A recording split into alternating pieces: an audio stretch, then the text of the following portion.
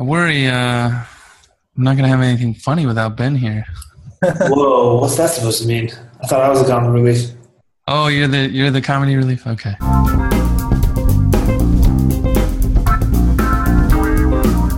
This is the Space Dojo Show, a weekly podcast about all things JavaScript. You can find out more information at show.spacedojo.com. Enjoy the show.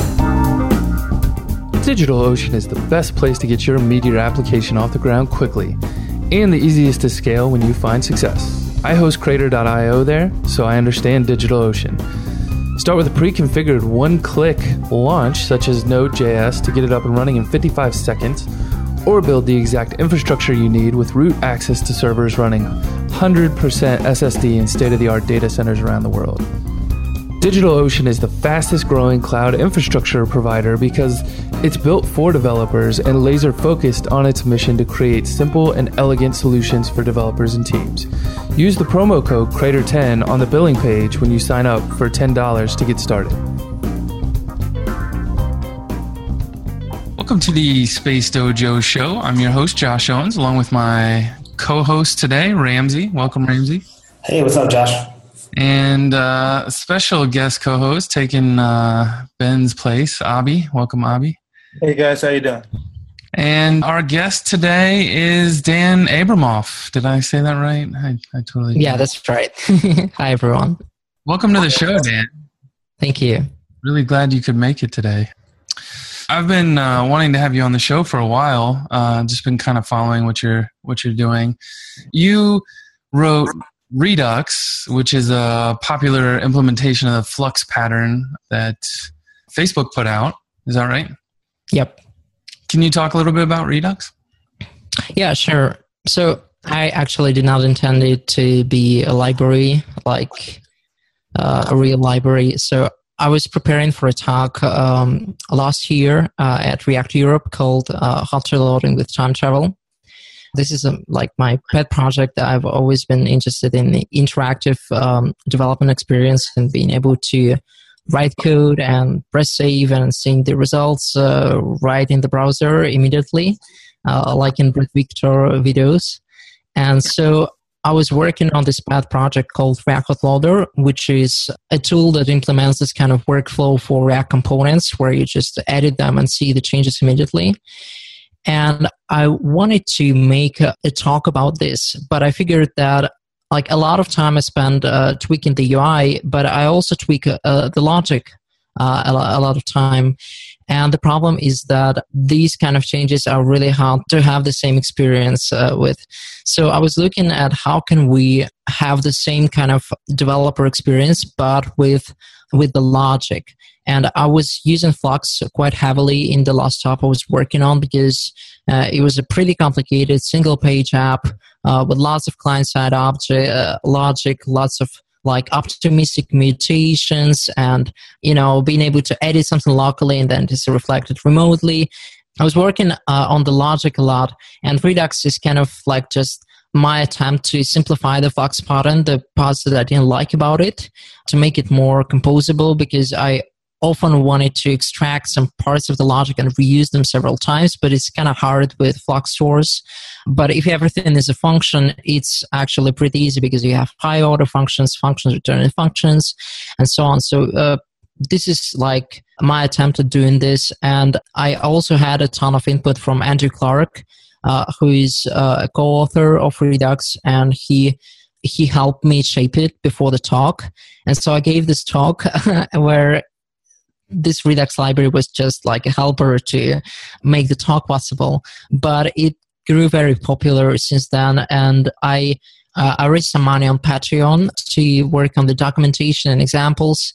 So I've been working just on that for 3 months, and then I joined Facebook. So I don't work on Redux as much anymore, but on the other hand, I don't really plan any big changes. It's pretty stable. That's kind of awesome. I bet, when you wrote that, you had no idea that Facebook would reach out to you and want to hire you, huh? We kind of talked a little with Facebook before Redux, actually, because I was kind of visible in the React ecosystem, and I wanted to land the job there to work in React, but they didn't have any openings in UK, and I can't get to US because of the visa, and I also don't want to live in the US very much. So being hired in London, it's like the best. I'm very grateful that this happened. I think Facebook does go after people who like make strides in the community, right? Like Sebastian McKenzie with Babel. Yeah, definitely. You with Redux. Do you think that the types of problems you're solving now are a lot easier because you went through the whole Redux journey that you've been on? Are they a different class of problems now, or? Yeah, I mean, I'm working on the React team now, so I kind of know React as a user. I don't know it as well as like the internals, and it definitely helps to have some experience with open source, like with maintaining a really popular library, just because you know all the boring stuff like how to cut releases, how to kind of test things, how to interact with the community, how to manage issues, and this kind of stuff. It definitely helped. It definitely gave me a bigger perspective, and also Redux is one of the ways to manage state in your React or Angular or whatever application. But there are also other alternative ways that are vastly different, like Mobex, for example. So it's based on the opposite principle, where everything is mutable, but the dependencies are tracked. So only things that need to re-render. So it helps to kind of have perspective on a deep perspective on one side of how things can be done, because you know both the upsides and the downsides of that, and you can evaluate other solutions with a cleaner mind, I'd say. So what's stopping Facebook from just saying, hey, all of our Facebook apps are starting to use Redux, or like, which I'm sure a lot are, right? But yet there's still a Flux page in the Facebook documentation, right? Yeah, sure. First of all, Facebook has a giant code base. It's like there is a ton of products, some of them internal, some of them are like for advertisers. So you as a user, for example, might not really face them, but they exist, and there's a ton of code there. And nobody's going to rewrite it just for the sake of rewriting it. There's that. And then so Facebook has a really large scale, even like on the client-side applications, there's a ton of data. These are very complex dependencies, very complex entities that reference each other, and so on. And so Relay is probably a better fit for Facebook in many cases. And when they have only local data, they sometimes, like they're trying Redux on some small projects. But there are some problems, like one of the problems is that, again, they have existing complicated code bases that rely on Flux patterns, such as wait for dependencies between stores, and it can get tricky to refactor to Redux unless you're writing in Redux first. So this is one thing. And another thing is that they do a lot of dynamic code loading, and this is actually like an unsolved problem both with Flux and Redux. So Redux doesn't really help solve it. If some dynamically loaded store or reducer misses some actions that happened before it was loaded, is going to be in an inconsistent state. So they have like bigger problems than choosing the flavor of Flux pattern, I guess. But they do use it occasionally. Hey, Dan. So you mentioned Relay. How much did Redux influence any part of Relay, or are there any similarities there? I don't think there are any similarities now, and I don't think it has influenced Relay in any way at this point. In the future, it's not so clear, and I don't really know. You probably want to invite somebody like Joe Savona to tell you about this, but I know that Relay team is experimenting with different kinds of like specifying local mutations, and this is definitely planned, and it may. Since Facebook is using Flux a lot and Redux a little, it may make sense that some kind of local mutations are also expressed as actions, and maybe some kind of GraphQL schema can be described together with some reducers. But again, this is very theoretical. I don't really work on this, and I don't know if anybody's working on it right now. But yeah, it's just a space to watch. I'm sure we'll have some exciting solutions like in a year and a half. And I know there's some stuff like in ClojureScript land. There is OhmNext, which people often compare to Relay. I can't really give a good answer here. In the Meteor community, a lot of people weren't so into React in the beginning. And that's because Meteor had shipped their own like front-end framework that was based on templates. It was called Blaze. Mm-hmm. And in our recent versions where we're finally using like ES6 modules and stuff, we were very behind for a little bit, which was one of the biggest complaints about Meteor was there was no sense of modules. And you'd have to solve these load order dependencies by using global namespaces under a weird alphabetical like ordering of variables, and it would be super weird. It's very weird. Anyone outside the React community or even in the broader JS community would look in and be like, that's so weird. We use Webpack, and we've been doing this for months without this like this need for like craziness. Just last month is when we got that release where now there's native npm install, like things that most developers already had. And with that came React, and that came a huge surge of people wanting to go to React because all the tooling and stuff really integrated well with the Meteor build tool.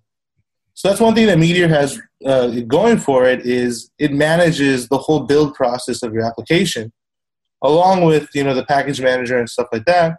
So it allows people to like just go without having to worry with all the tooling overhead.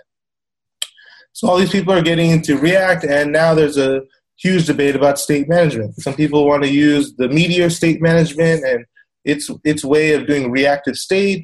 Other people like myself have been going, hey, go Redux way, because there's a huge following and it plays really nice with Meteor apps. But it's crazy to see that most people say in the Meteor community what they don't like about Redux is the overhead of managing easy state.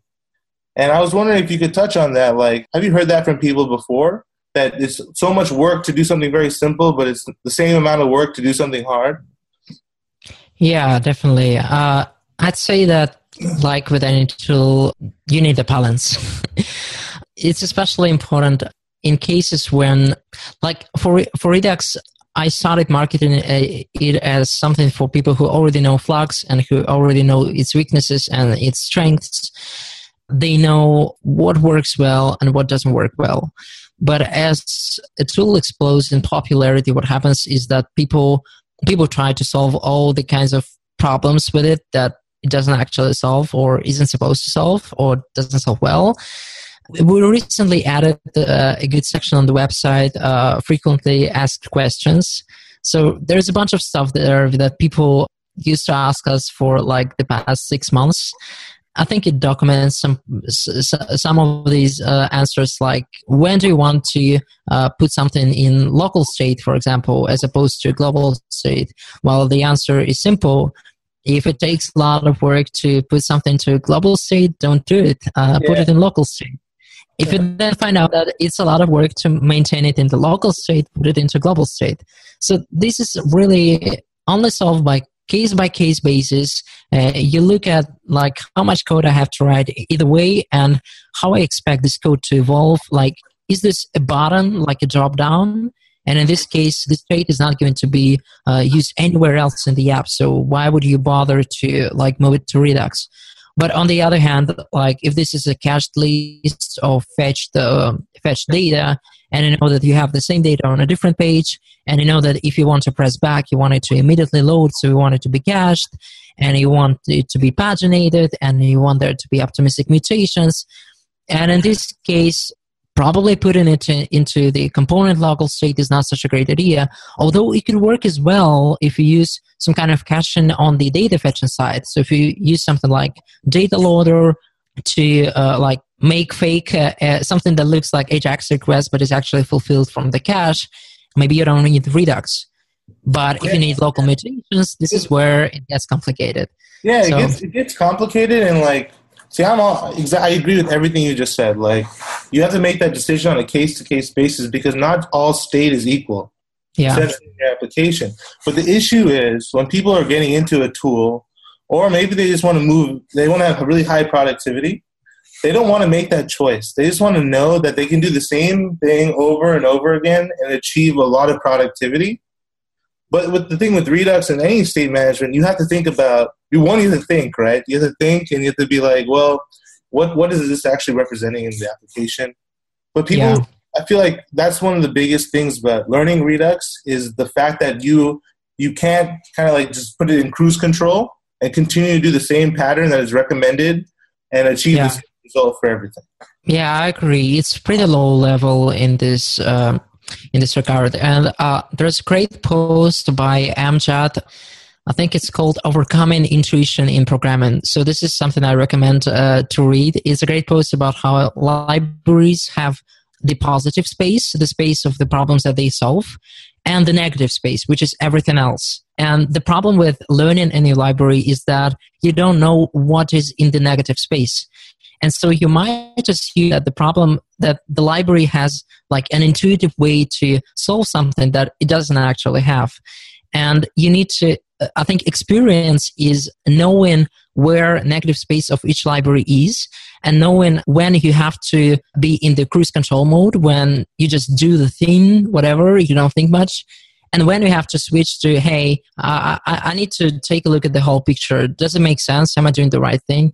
So this is the kind of thing that comes with experience, I think. The state confusion gets even more complex as people are mixing. They're doing isomorphic apps where they're mixing a lot of like server logic with their client logic, and this whole state decision becomes a huge hassle when, especially like here's an example, like in our Meteor apps, Meteor ships something called Mini Mongo. It's a local state collection purely for server-side state. So anything I get from the server will be stored here, and then like you have your Redux store, right? And then you have all your client-side state. And to me, I think that's a great separation. If you have a really complex app, it's nice to separate. Like, okay, here's all the stuff from the server, here's from the client. But a lot of people are really wanting a way to just manage them both in one store, right? And you can do that today by using like asynchronous actions and stuff like that. But people want, like, especially for us who they're already getting the server-side state in some cache, they want to mix everything together into just one store. What do you think about that? Because I think people in the Redux Relay community also like to have some type of connection between Relay and Redux, or use both of them at the same time. So I think it's a close parable right there. What's your opinion on server-side state and client-side state and how they interact? Yeah, that's a great question. Again, I don't think I have a good answer. This is one of the cases that I hope some library will solve, either Relay or some smaller part of Relay that is going to be extracted from it or something. But in Redux, for example, you often want to keep the server fetch data together with the client side data, just because you want to keep the same paradigm. Like, for example, if you have optimistic mutations and you want to insert something into the list, but then send a request, and if it fails, to remove it again or merge with the new entities that have been fetched. So if you want this kind of granular control over what is in your state, you want to write some reducers for this, and at this point you want to use the Redux for this. On the other hand, if there is a tool that completely automates pagination, optimistic updates, and this kind of stuff, it can probably live in a separate cache. But you also often want to have some client data attached to server data. Like, for example, if there is a post and you're editing it, so you have a draft attached that is logically attached to this post you're editing, and if you want to save, you want it to appear immediately as it's saved. So this is one of the cases where kind of enforcing a separation between them doesn't really work, because it's client-side state, but it reflects on the server data. So yeah, I think some kind of combined approach would work best, but I'm not aware of any. Again, maybe Omnext has it, but I'm bad at ClojureScript, so I can't really say. So yeah, I have to do a plug now for this thing that Meteor is building. It's called Apollo. And I think I had sent you a ticket about some help we needed, but the goal for the Apollo project is to have a GraphQL server in between your app and any backend, right? So essentially, you can use state from different data sources, and you can manage them cleanly through GraphQL. And the driving state store for that is actually Redux, right? So at the end of the day, everything is dumping into Redux under a certain reducer name. For example, Apollo is the actual reducer name with, as the queries change, it dumps into the Redux store under that reducer. So you can see that exactly what you said, you are combining the client-side state and the server-side state together. And it's a lot easier than REST because, REST is always a pain with setting up those requests and dumping them in. Having a clear GraphQL schema and resolving those is perfect. And especially if they go into the Redux store, your public API for the client is always going to be the same. And which is great, even if you're dealing with the server-side state or some client-side state, it's the best. It's the same thing. But I always felt it was really wonky having to do asynchronous requests only to have some optimistic requests, and then if it failed, I would have to manage that itself, And even with middleware, like when you're doing an asynchronous request, you can do the middleware for like maybe a promise or something. Managing the state of a request, it also feels a little weird because why should I manage the state? Like, shouldn't the request know that it's initialized, loading, and resolved? Definitely. So those are the things that I feel that people say that there's a lot of overhead to Redux. And I have to agree with them, even though I love it. I have to agree that there is a lot of overhead, but I feel like predictability is better than magic. And if you can write predictable code, you'll never have bugs. Or hopefully you'll never have bugs, So I think the most important part is that if you have bugs, you need to have a simple procedure to find like where exactly the bug happens. This is one of the core like philosophies of Redux, that you can write buggy code, but at least you know where it is. You mentioned Om Next, and I'm kind of curious, like, do you pay attention to Cycle and Elm and Om and other types of frameworks and libraries that seem to be, they're all kind of driving at the same idea of immutability, encapsulation, that kind of thing? Yeah, I'm trying to pay some attention. I haven't been very good at this lately because I'm just swamped with the work. But Elm is pretty inspiring. I think I don't have a use case for it. So it's hard for me to evaluate tech when I don't have a use case for it. And right now, I'm not writing any apps. So I'm just working on the library. So it's hard for me to evaluate stuff. Elm is pretty inspiring. It's cool that they have some kind of React Native thing to Elm Native UI or something like this. I'm not sure. It's a little bit hard for me to understand completely functional programs. For example, Elm architecture, it inspired Redux in some ways. The whole idea of reducers is pretty much what Elm does with update functions. Actually, the first version of Redux didn't have that, so I didn't understand reducer composition when I published the first versions of Redux. And it was actually Andrew Clark who came up with this idea, hey, you don't need many stores. Here's one store, and we're going to call functions. So Redux doesn't have to take care of that. It's just function invocation. Elm is pretty inspiring, but on the other hand, it means that you have to write a lot of code that deals with state propagation because of the purity. So at least this is my opinion. Maybe I don't understand it well, but in the examples I saw, anytime you want to compose a stateful child inside a parent, you need to actually write the code to propagate that state inside the child to have these updates propagate as expressed in the parent state. And for example, in React, this is always an implementation detail of the component because a React component can be stateful. And it's an implementation detail. So this is a big difference, and I think it speaks to React's popularity that it's important to be able to nest stateful things into stateless things and not have to think about it, and not have to write any wiring code. And as for Cycle, again, it's a very nice. It looks as a very nice API and a very nice pattern. I'm not sure. I haven't used it, so I can't speak about performance or how well it encapsulates components or how easy it is to refactor or not. So I can't really say anything about this. So what is important for me in React and why I inspired by React and why I want to work on React is because it provides the glue between components. And I find it actually pretty important for the future directions of React. Is that in React you don't write the glue code between parent and child to make them work together.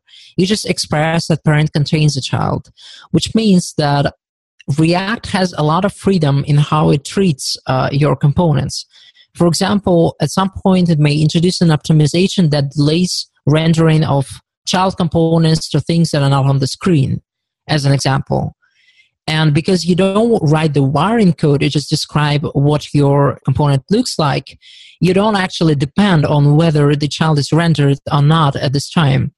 On the other hand, if you write explicit code saying map this observable of VDOM to this function and then combine the results into another observable or whatever, you write this code, so you have full control over it. But on the other hand, the framework doesn't have as much control, so it can't really do some optimizations that would be nice to do.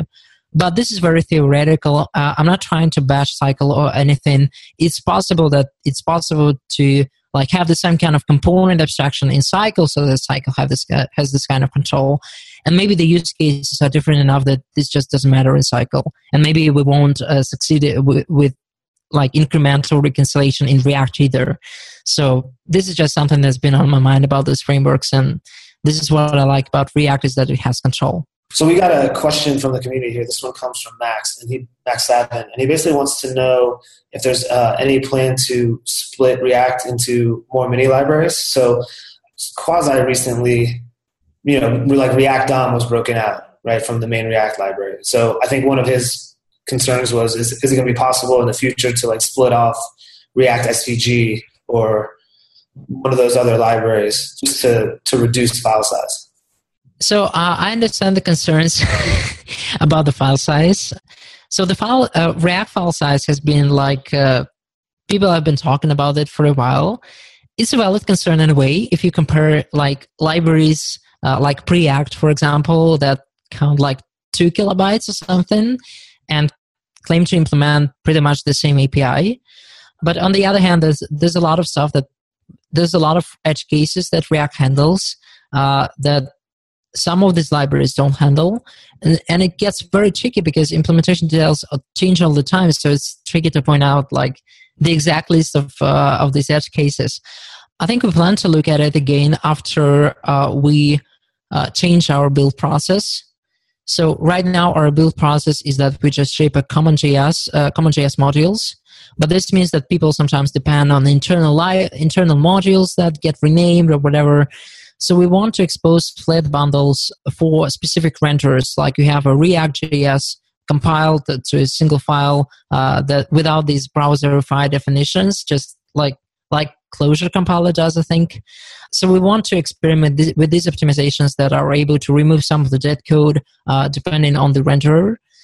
Another thing that's important is that React doesn't use some of the assumptions, it doesn't use some of the things that it can use in the future right now, and cutting them right now would not probably be a good idea. And an example of that is the synthetic event system. So some people say that, hey, synthetic event system is huge. Let's just remove it from React, right? Let's just ship React without it and let people use it as a modular version of React. But the problem is, first of all, there's React Native, and it's important that we support React Native as well. And it's good to have a common abstraction there because we want to move the core forward and not just the DOM part. But another part is, imagine that React implements optimizations that let React take care of positioning your children.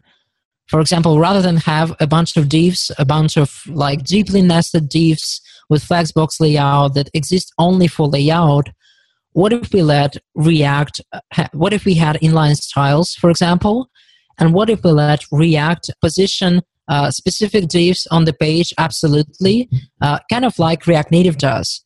based on the layout information. But in this case, the browser event system would not be exactly correct because it wouldn't bubble through the same tree, because some of the tree would not look the same. It would be up to React. So it's important that we keep this system so that the user code can stay the same, but React can render components in a smarter way. And a lot of this is like targeted at the future, and this is not something that we're currently working on, but we may be working on this in a year, and we don't want to lose that opportunity. And also, I get that some people want to have like more modular libraries, but on the other hand, a ton of people want to have a complete environment. Many people want to actually, like, the task of React is not a virtual DOM library. It's not a like DOM diffing engine or whatever. It's a library for building composable UIs.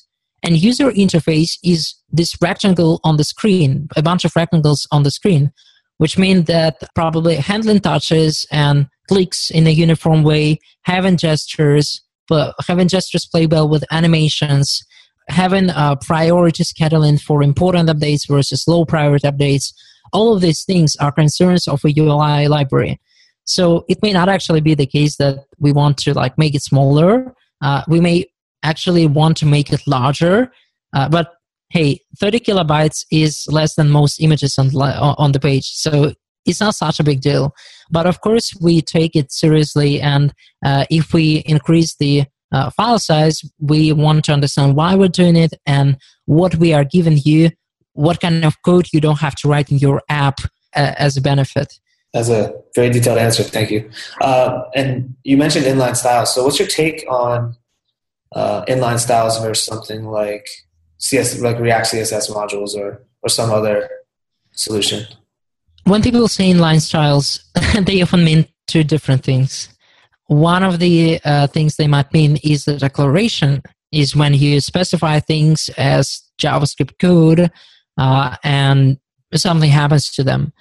And another thing is actually using inline styles as an implementation detail that is setting things on the style object as opposed to setting CSS class names.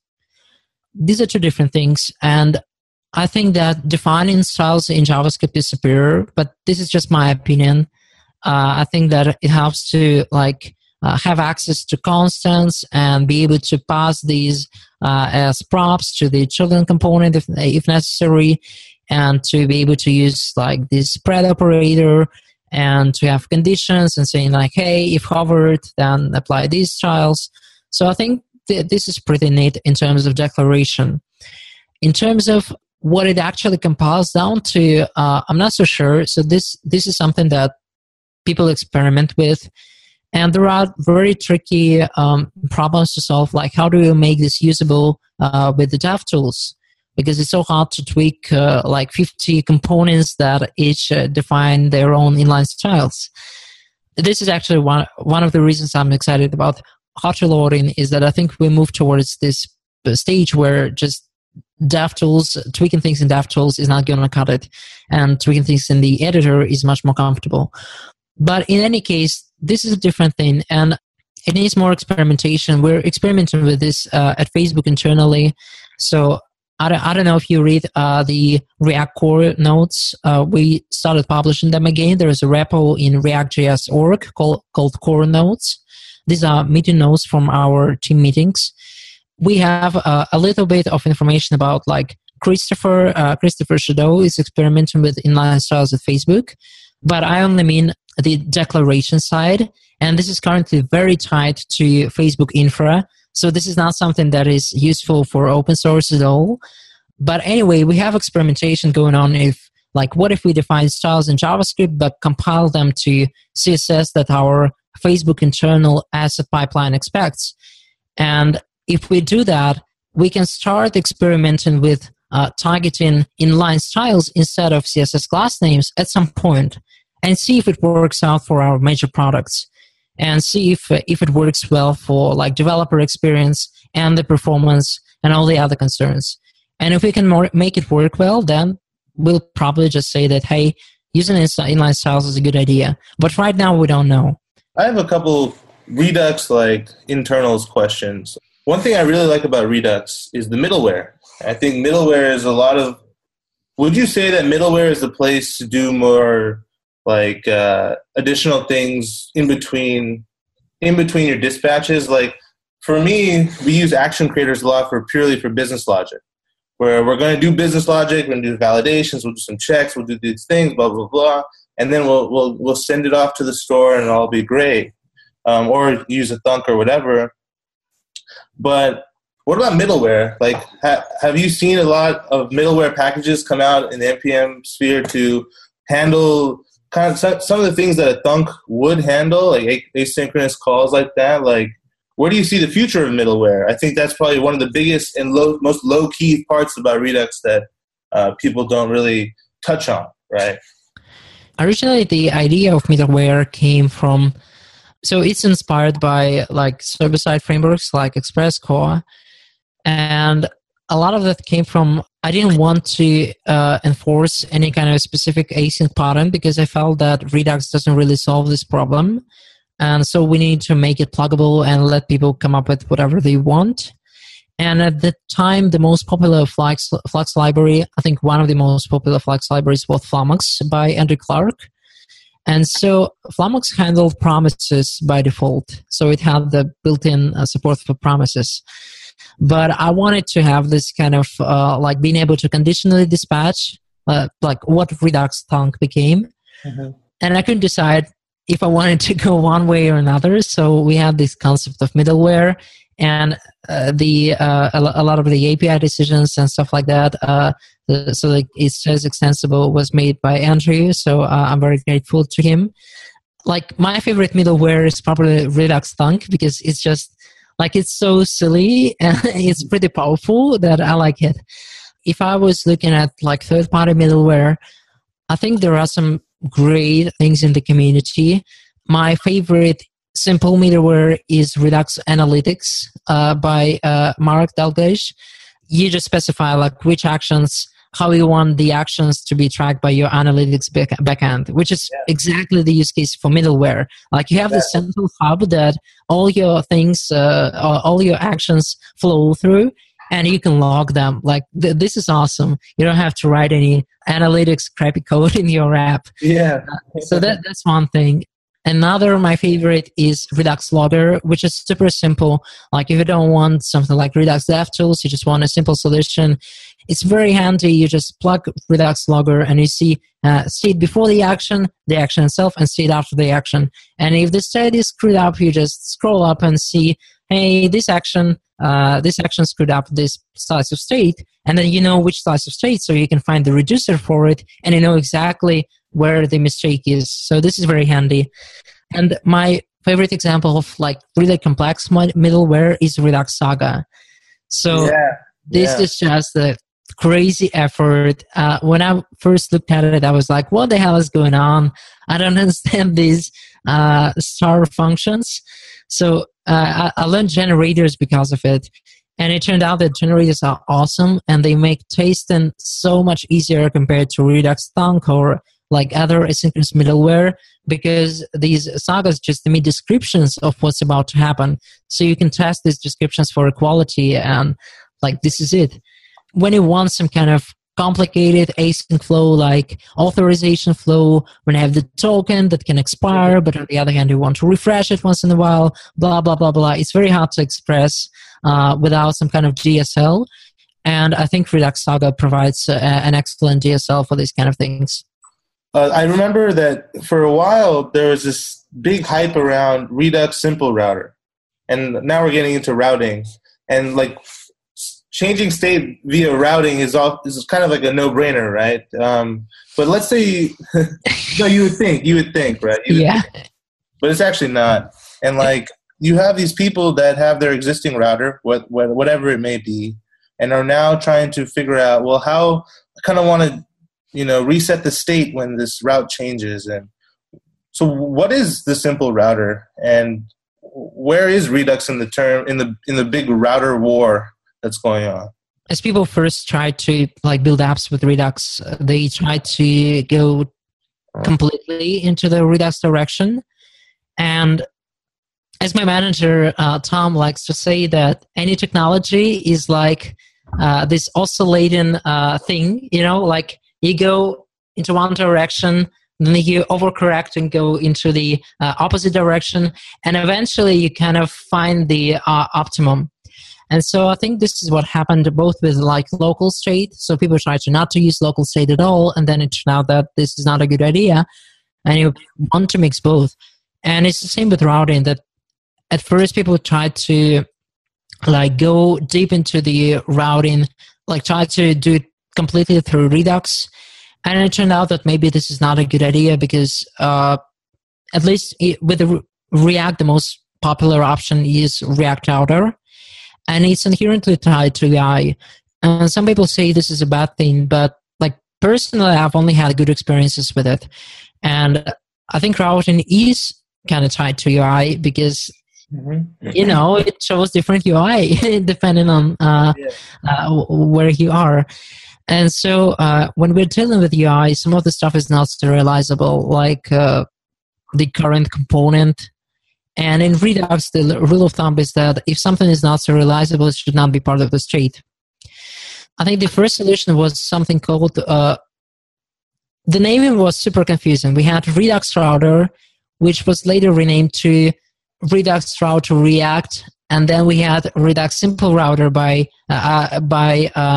James Long, who was tired of like all this complexity, which later got renamed to React Redux Router because it's React Router Redux, because that's what most people Google, and we wanted to come up high in the rankings.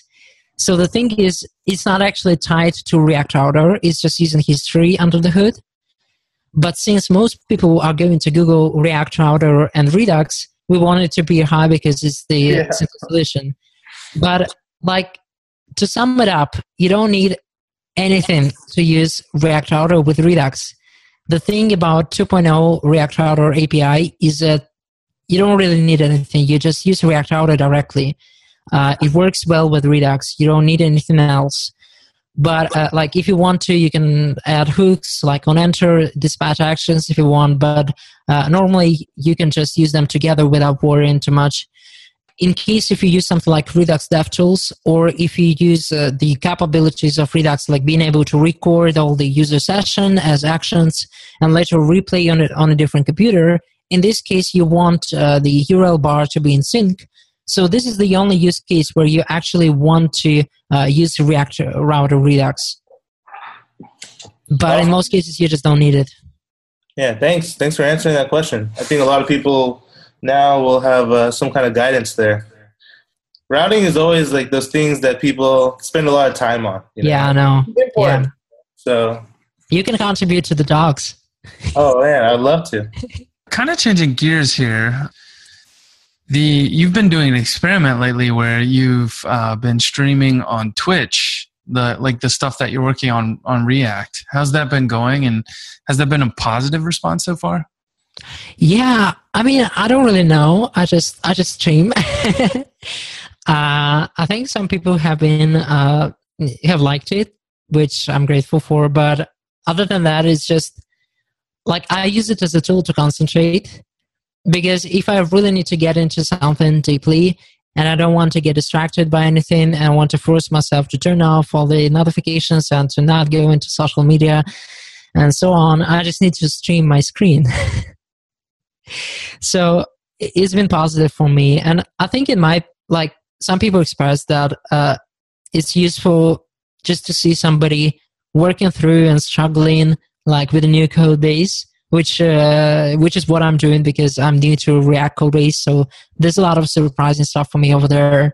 And since it's like test-driven development, because I know I need to actually test my changes. This is a framework, not an app. Like an app, you can probably slack off sometimes, but in library you can't. It has some kind of like good workflow vibe when you start and everything is red and nothing is working. And as you walk through it and then get it to work and then refactor it, it gives a nice sense of accomplishment, and I think people enjoy watching that too. But yeah, I definitely plan to do that in the future as well. Nice. Yeah, no, I really like it myself. Like I think back to the days of like when I first learned JavaScript. Like I knew a little bit of JavaScript and like could use jQuery back in like 2010, 2011, but I'd mostly focused on the back end with Ruby. And I came to a Ruby shop that was like completely dedicated to pair programming. It was really an amazing way to learn, just because like what you were talking about, like watching someone think through how they were writing code and like being able to ask those questions like as they were doing it was a pretty amazing experience. So I think for like developers just getting started, this is actually a really awesome tool for them to, I mean, it may seem boring to someone that's been doing JavaScript for, 6 years, but at the same time, like, someone who's just getting started, it's really awesome to kind of see how people think through these. And I think you tweeted the other day, like, experience is just knowing where to put the console.log. Yeah. Very true. Like I have an intuition of where I think something may be broken, and half the time I'm right, half the time I'm wrong, but the times that I am right, like it leads to me getting something fixed faster, and that's just, I think, experience over time, not necessarily totally, because smarter. Like beginners often think that experienced developers don't make mistakes. But I don't know if I count as an experienced developer. Like I've been programming JavaScript for a couple of years, maybe 3 years. I found that for myself, I make just as many mistakes as I used to, but I have a pretty good intuition of like which edge cases are going to fail. So I just had tests for those, and I'm like, oh yeah, this is pretty much what I thought. And it also helps to kind of get a sense for one of the most complex things about learning to program is overcoming this feeling that, oh, I'm not, like, this is magic, I'm not going to figure it out.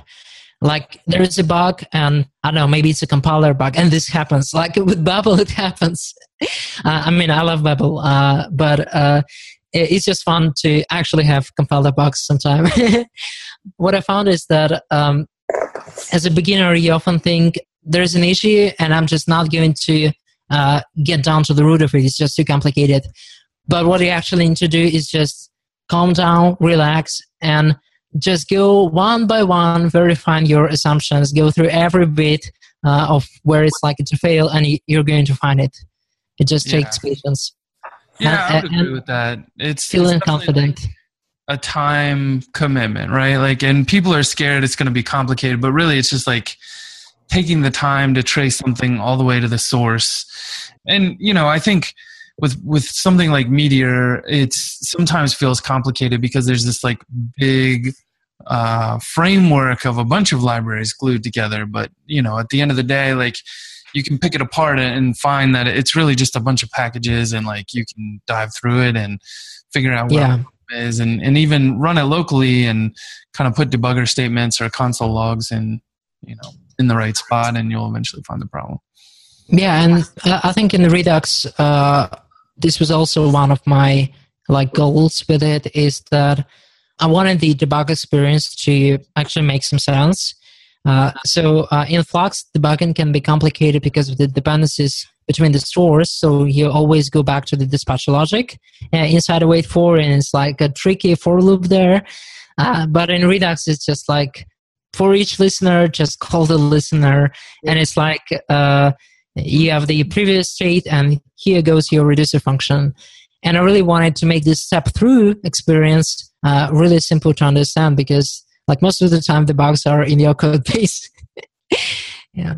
As you get more experience in developing, your like preference for having good tooling gets more important. Like as you get more experience, you want better tools because you don't want to waste time on the stuff you wasted time on your first year in the job. Yeah. Right?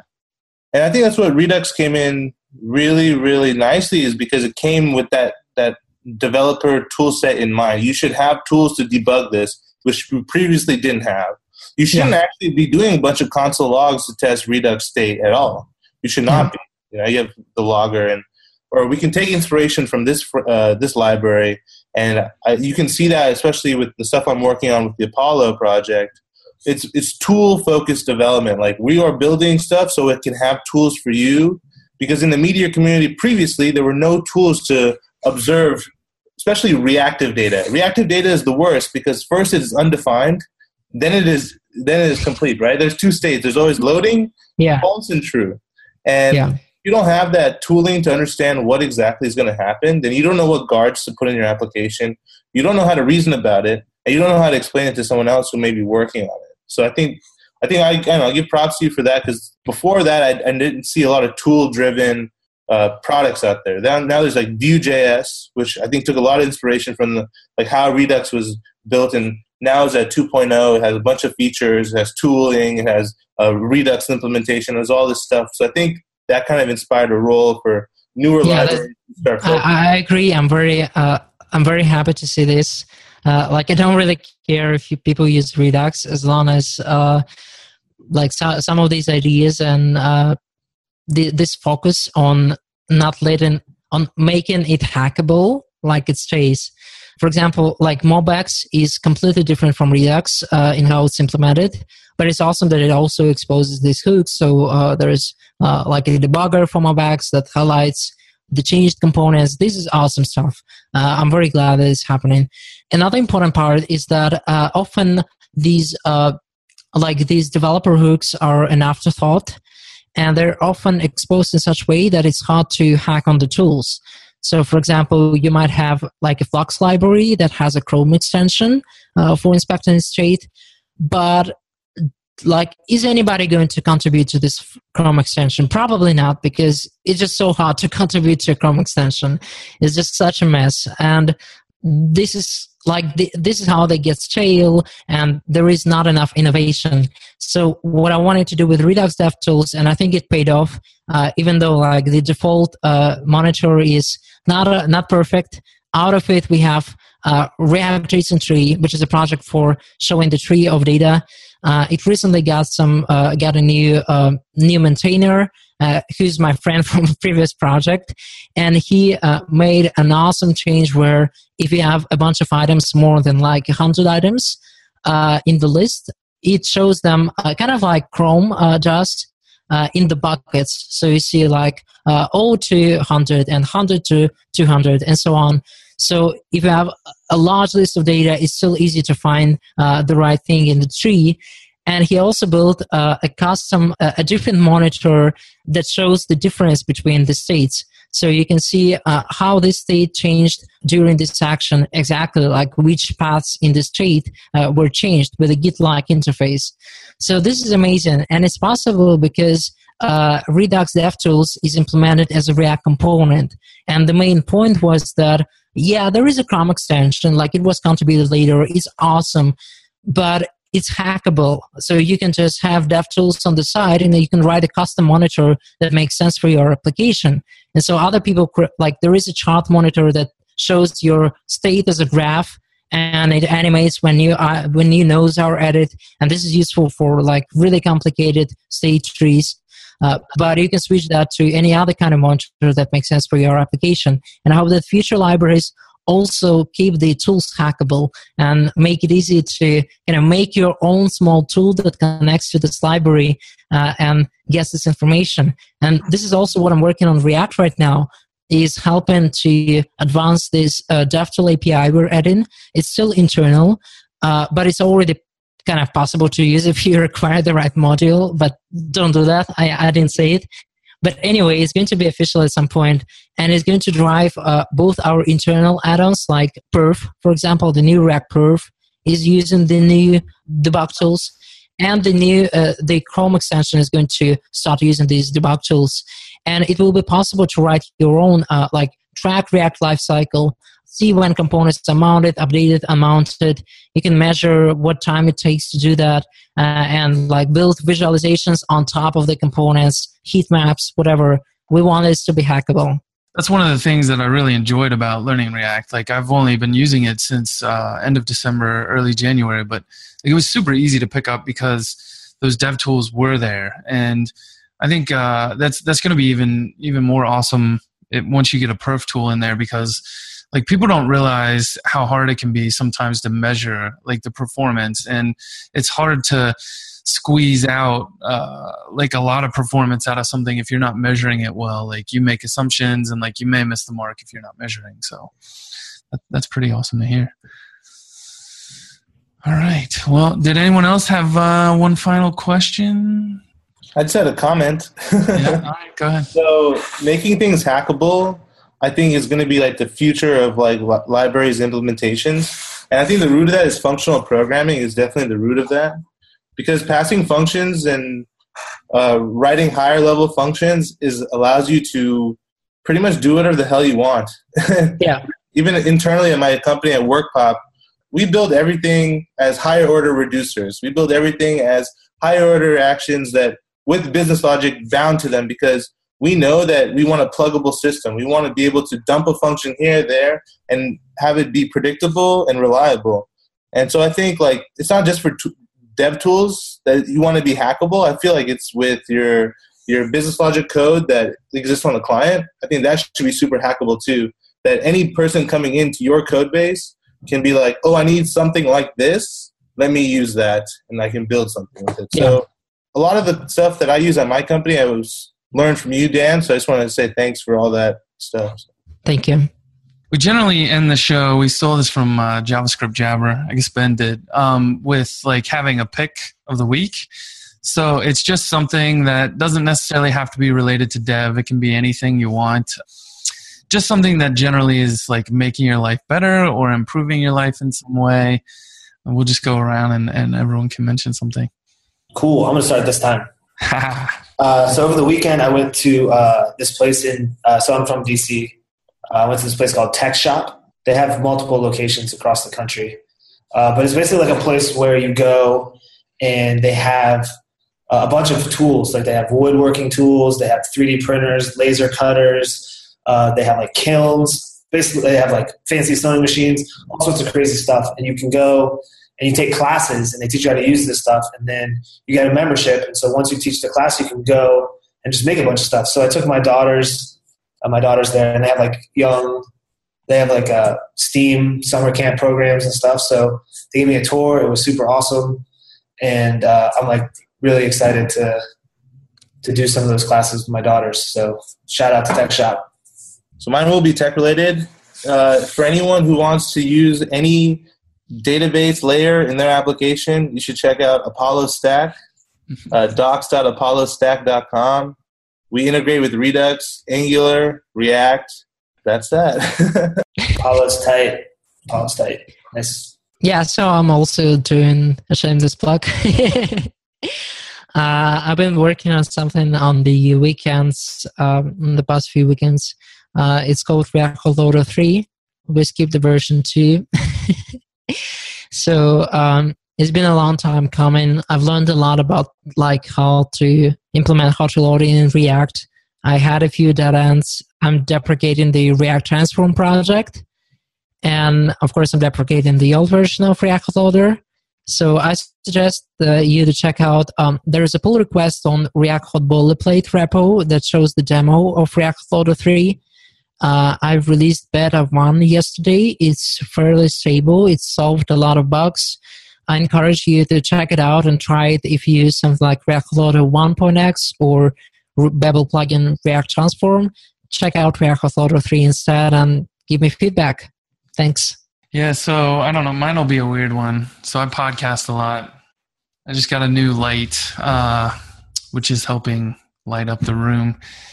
Yeah, I don't know. I think it's awesome. Like we were talking about tooling. Like I spend a lot of time recording. So I've got a new mic recently and a new light. And I've even got a new DSLR for recording videos too, as I'm starting to do more tutorials on YouTube. So I would say like, if you can invest in your tooling, like even if it ends up being a computer or a monitor or something, like it's definitely worth doing. So if you spend a lot of time with it. All right, Dan. Well, thank you for coming on the show. It was really awesome. You dropped quite a bit of knowledge on us, so we appreciate that. Thank you for having me. Yeah, thanks, Dan. Yeah, so and for anyone that's listening, a big thanks to DigitalOcean, sponsor of the show. They do an awesome job with hosting if you're looking for it. So DigitalOcean.com, I believe. I should know that. As always, you can go to Patreon, patreon.com/Meteor Club. $10 a month, you can get into our Slack chat room, which is pretty awesome. And I think we're maybe talking about having one of the core GraphQL guys on next, so that should be interesting. So stay tuned for that. All right. See you guys later. Bye. This has been a Space Dojo production. You can find out more information about Space Dojo at spacedojo.com. It's easy to join the mailing list and stay in the loop. That's spacedojo.com.